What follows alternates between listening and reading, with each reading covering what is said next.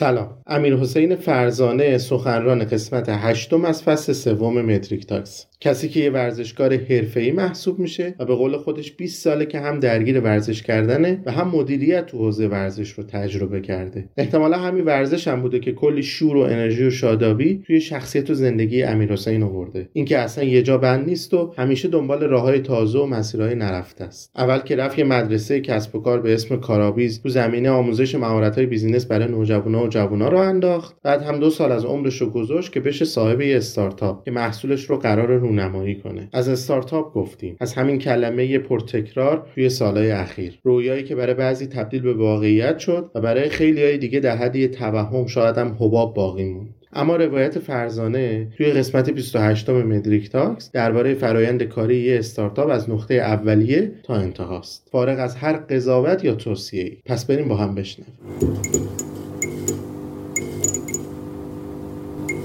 سلام، من امیرحسین فرزانه هستم. بیشتر از 2 ساله که درگیر راه اندازی یک استارتاپ هستم و داشتم با خودم فکر می‌کردم که اگر 2 سال برگردم به عقب و خودم رو جلوی خودم بنشونم و بخوام یه مقدار نصیحتش بکنم، یه سری موارد هستش که دوست دارم به خودم بگم.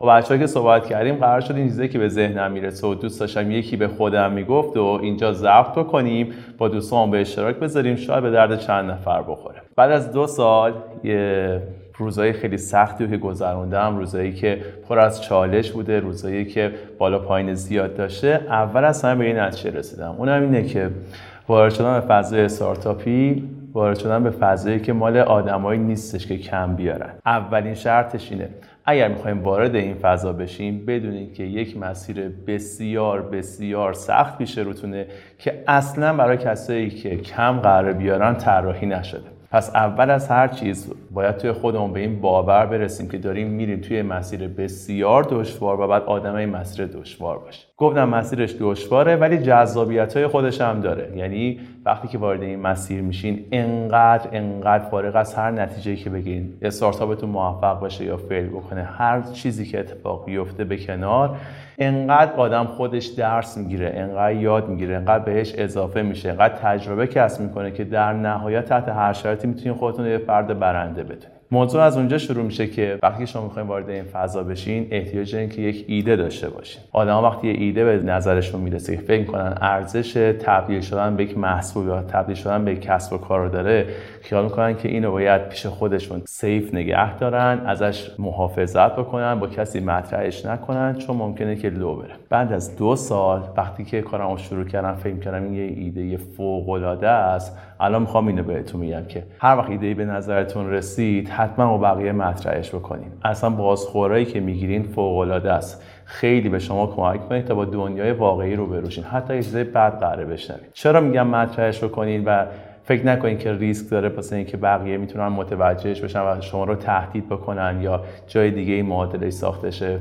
برای میگم که هر کسی آدم پیاده سازی یک ایده نیست. پیاده کردن یک ایده خیلی کار سختیه. آدم خاص خودش رو میخواد و آدما ممکنه که آدم پیاده سازی ایده باشن ولی بقیه گرفتاری و کسب و کار خودشونو دارن. یعنی اون چیزایی که به دست میارین انقدر بیشتره که نباید نگران این موضوع باشین و همیشه احتیاج دارین که خودتون رو در معرض نظر بقیه قرار بدین تا با یک دنیای واقعی روبرو بشین و تبدیلش بکنین به یک محصول. داشتم در مورد ایده و پیاده سازیش میگفتم.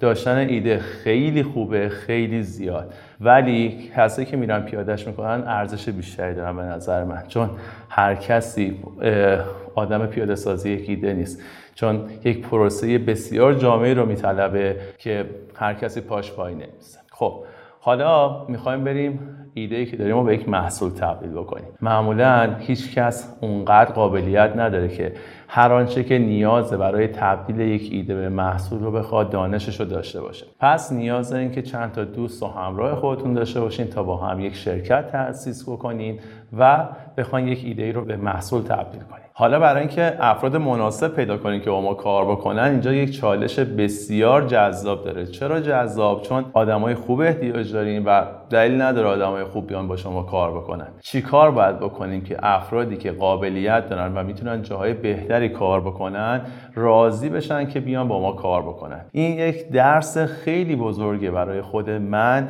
و اینکه چطور میتونیم آدمای خوب رو جذب پروژه خودمون بکنیم. شاید اولین موردی که میتونه آدما رو توجیه بکنه که بیان با ما کار بکنن اینه که ما یه هدف ارزنده رو دنبال بکنیم. یعنی آدما به این باور برسن که این پروژه یک هدف جذاب داره و دوست دارن جزئی از این مسیر، جزئی از این مقصدی که میخوان بهش برسن باشن و خودشون رو توی این مسیر دلشون بخواد همراه شما ببینن. موضوع بعدی این که آدمایی که تو کار خودشون خوبن احتیاج دارن که استقلال داشته باشن و شاید خیلی خوب باشه که ما اینو در نظر بگیریم و به آدمایی که با ما کار میکنن این استقلال رو بدیم تا بتونن خودشون رو ابراز بکنن و پروژه ما اشاره این قابلیت رو داشته باشه آدم وقتی میان توش چیزی یاد بگیرن. یعنی اگه ما خودمون حرفی برای گفتن داشته باشیم، کسایی هم که در کنار ما قرار میگیرن دوست دارن بیان توی این مسیر چیزی یاد بگیرن و وقتی این پروژه جلوتر میره اونا هم افراد توسعه یافته تری بشن. و کلا یه موضوعی در مورد استارتاپ ها که خیلی مهمه.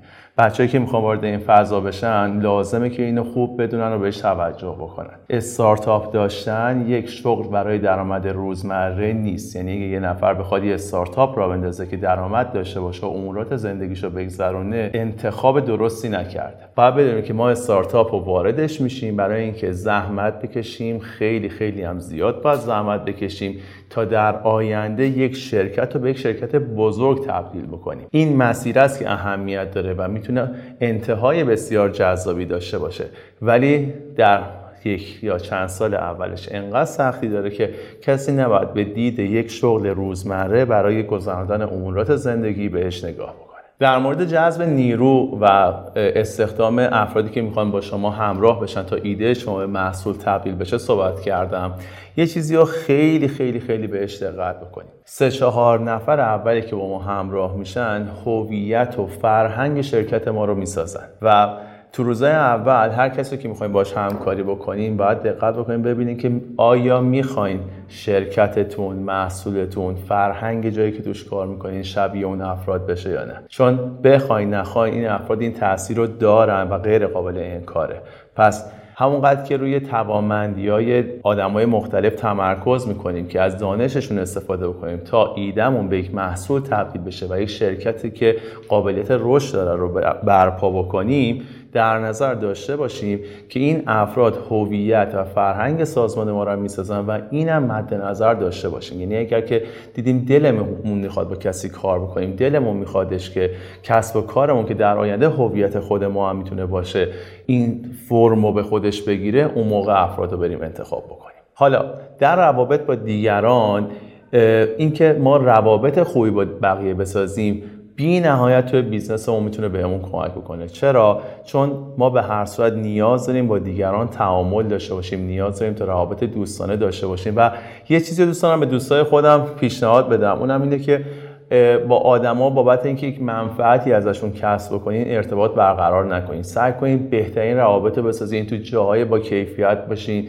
با آدمای خیلی خوب در تماس باشین، چون قطعاً وقتی روابطتون رو درست خلق میکنین آدما موقعی که شما بهشون احتیاج دارین حتما میان و کمکتون میکنن. این اصلا چیزی که بهش شک نکنین. روابط ارزنده حتما توی کارتون و حتی تو کیفیت زندگیتون میتونه بهتون کمک میکنه. یه چیز دیگه که دوست دارم در موردش باهاتون صحبت بکنم دیتاست.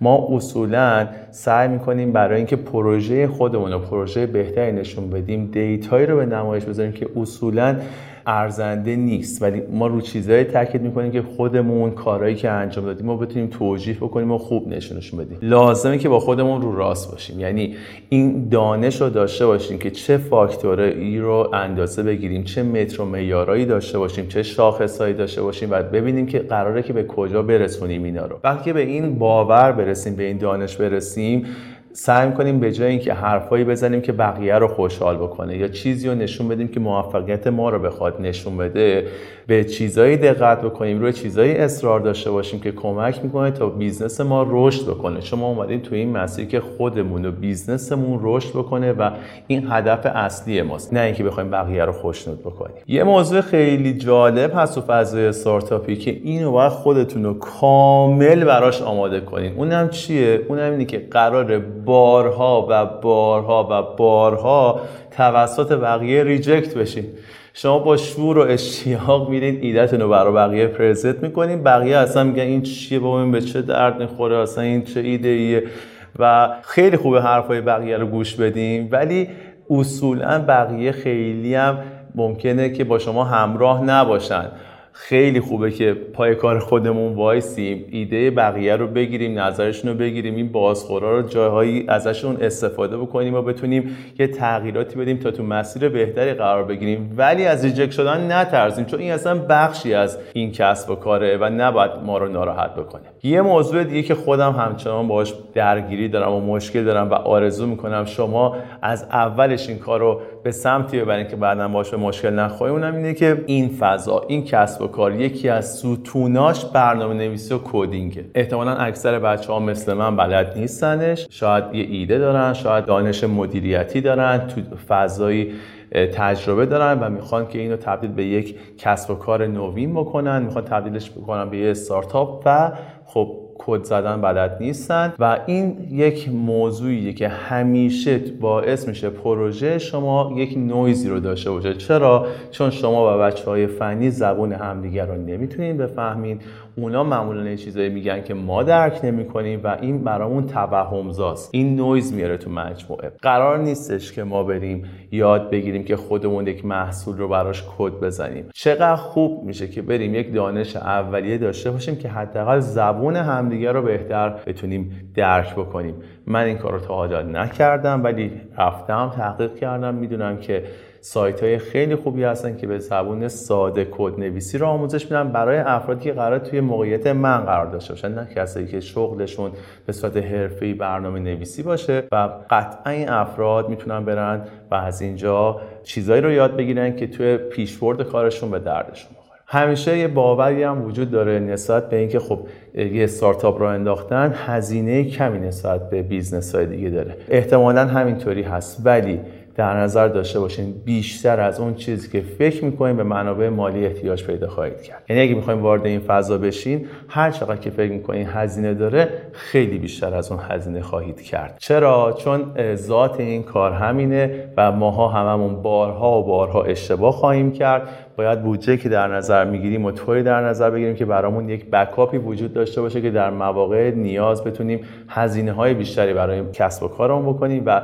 این ذهنیت رو که بذاریم کنار، فکر می‌کنیم که یه استارتاپ میتونیم با هزینه کم را بندازیم. حقیقت اینه که امروز میتونم به خودم بگم که اصلا اینطوری نیست. حداقل اون تصوری که من در شروع کارم داشتم الان به هیچ عنوان اون تصور رو ندارم. شما هم آمادگیشو داشته باشید. شاید باورتون نشه، یکی از اصلی ترین تخصصایی که نیاز دارین توی تیمتون برای راه اندازی کسب و کار استارتاپی داشته باشه اینه که یه وکیل خوب داشته باشید. حتما از روز اول یه وکیل خوب رو با خودتون همراه بکنین و اینجوری نباشه که یه وکیل داشته باشین ولی کار خودتون رو بکنین. اینو میگم چون خود من اینجوری بودم. حتما وکیل داشته باشین و نسبت به تخصص اون کاراتون رو پیش ببرین، چون این فضای جدید و پرتنشی حتی میتونه باشه و ما قراره که تمام انرژی و وقتمون رو بذاریم بابت توسعه کسب و کارمون. پس وقتی برای این نداریم که بخوایم وارد مشکلاتی بشیم که ما رو از هدفمون دور میکنه. حضور یه وکیل در کنار ما میتونه موفقیت پروژه‌مون رو بسیار بسیار تضمین بکنه، برای اینکه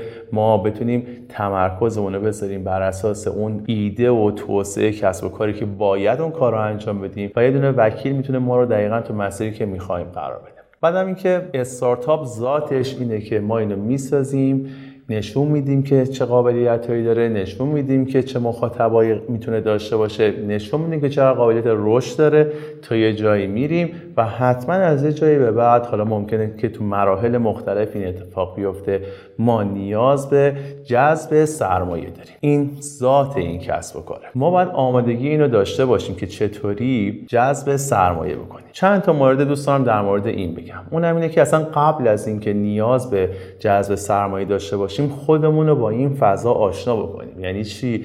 یعنی بریم با آدمایی که میتونن این پتانسیل رو داشته باشن تا ما رو کمک بکنن برای اینکه سرمایه گذاری بکنن رو پروژمون آشنا بشیم. حداقل میدونیم آدما که ما رو بهتر بشناسن، یک زمانی رو با هم طی کرده باشیم، چند جلسه همدیگه رو دیده باشیم، هم خودمون رو بهتر بشناسن هم پروژمون رو بهتر بشناسن، احتمال اینکه بخوان روی ما سرمایه گذاری بکنن حتما بیشتر میشه. بعدم اینکه استارتاپ ادبیات خاص خودشو داره. بعد کسایی بیان روی سرمایه گذاری بکنن یا کسایی رو بهش دعوت بکنیم که این فضا رو بتونن درک بکنن. برای چی به اینجور افراد میگن VC؟ چون میان سرمایه گذاری خطرپذیر میکنن. هر کسی این فرهنگ رو نداره.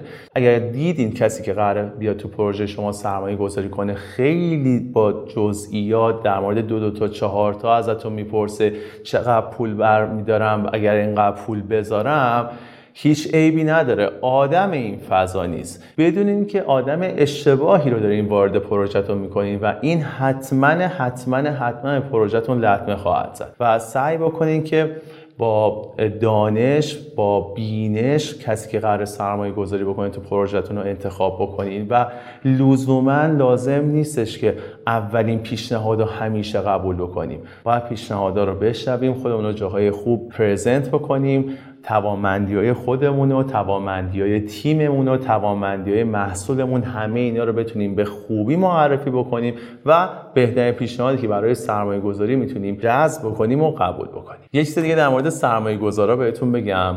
وقتی می‌خواید با یه سرمایه‌گذار جلسه داشته باشین و راضیش بکنین و توجیهش بکنین که بیاد روی پروژه شما سرمایه‌گذاری بکنه، حواستون باشه سعی کنین که مارکت بزرگی رو مورد هدف قرار بدین، چون سرمایه گذارا اصولا تحت تاثیر اعداد کوچیک و مارکتی که خیلی بزرگ نباشه و قابلیت رشد نداشته باشه قرار نخواهند گرفت. بهتون گفتم که این مسیر خیلی جذابه چون توش کلی چیز یاد میگیری. من مدت زیادی درگیر این پروژه هستم.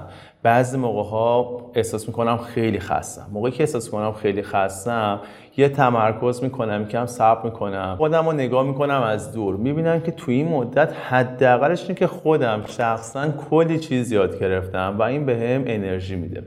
بعد از گذشت 2 سال به خودم میگم مثلا چرا اصلا این پروژه باید 2 سال طول میکشیده. بعد نگاه میکنم میبینم از طرفی من خیلی زحمت کشیدم براش. من بعضی وقتا رفتم کلی تلاش کردم و کلی چیزی که بلد نبودم یاد گرفتم. اینا خودش خیلی ارزنده است و اینا میتونه سرمایه من محسوب بشه. بعضی وقتا با خودم میگم که چرا رفتم از افراد نادرست مشورت گرفتم. از اون طرف خودم میگم که من آدم تازه وارد این فضا بودم. من کسی بودم که کسب و کارم مدیریت و ورزش بوده، لزوما از فضای کسب و کار استارتاپی آگاهی نداشتم.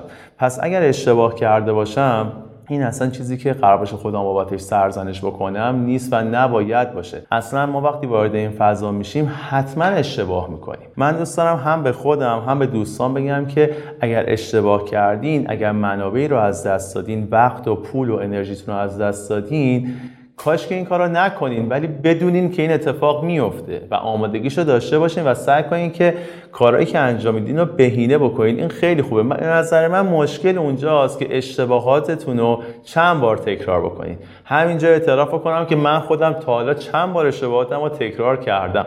اگر برگردم عقب خودم رو ببینم میگم ببین اگر یه اشتباهی رو کردی هیچ عیبی نداره اگر درسش رو گرفته باشی.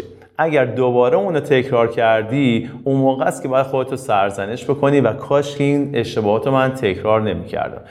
حداقل الان میتونم بهتون بگم که تلاش میکنم که اشتباهاتمو تکرار نکنم. یه موضوع خیلی مهم اینه که گفتم توی این مسیر کلی چیز یاد میگیریم، ولی بیشترین چیزی که باید یاد بگیریم اینه که آمادگی تغییر رو داشته باشیم. یعنی چیزایی که یاد میگیریم و آمادگی داشته باشیم که خودمون رو باهاشون هماهنگ بکنیم. چون بعضی وقتا ما یک آموخته هایی داریم که اینا یه جوری تو ذهنمون ثابت شده و فیکس شده و تبدیل به باور شده، سخته برامون اینا رو تغییر بدیم. توی فضای استارتاپی قرار میگیری، جنس کسب و کارش اینه که اصلا دنیاش به سرعت داره تغییر پیدا میکنه.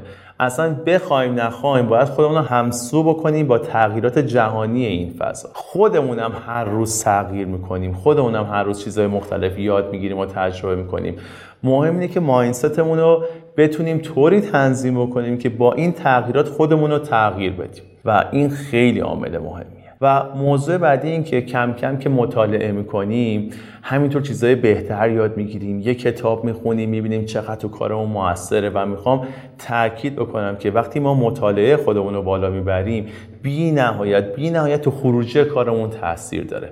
من خودم احساس میکنم هر یک کتابی رو که مطالعه کردم تاثیر بسیار بسیار مستقیمی توی پیشرفت کارم داشته. از طرفی کتاب که میخونیم دانشمون که بیشتر میشه، یک کوچولو هم حرف برای گفتن بیشتر داریم، یک کوچولو هم با خودش جوگیری و غرور میاره که میخوام بگم امیدوارم تو این دام نیفتیم، چون این فضا انقدر بزرگه، انقدر تخصصهای مختلف داره که امکان نداره کسی بخواد همه اینا رو بلد باشه و زیاد به خودمون مغرور نشیم.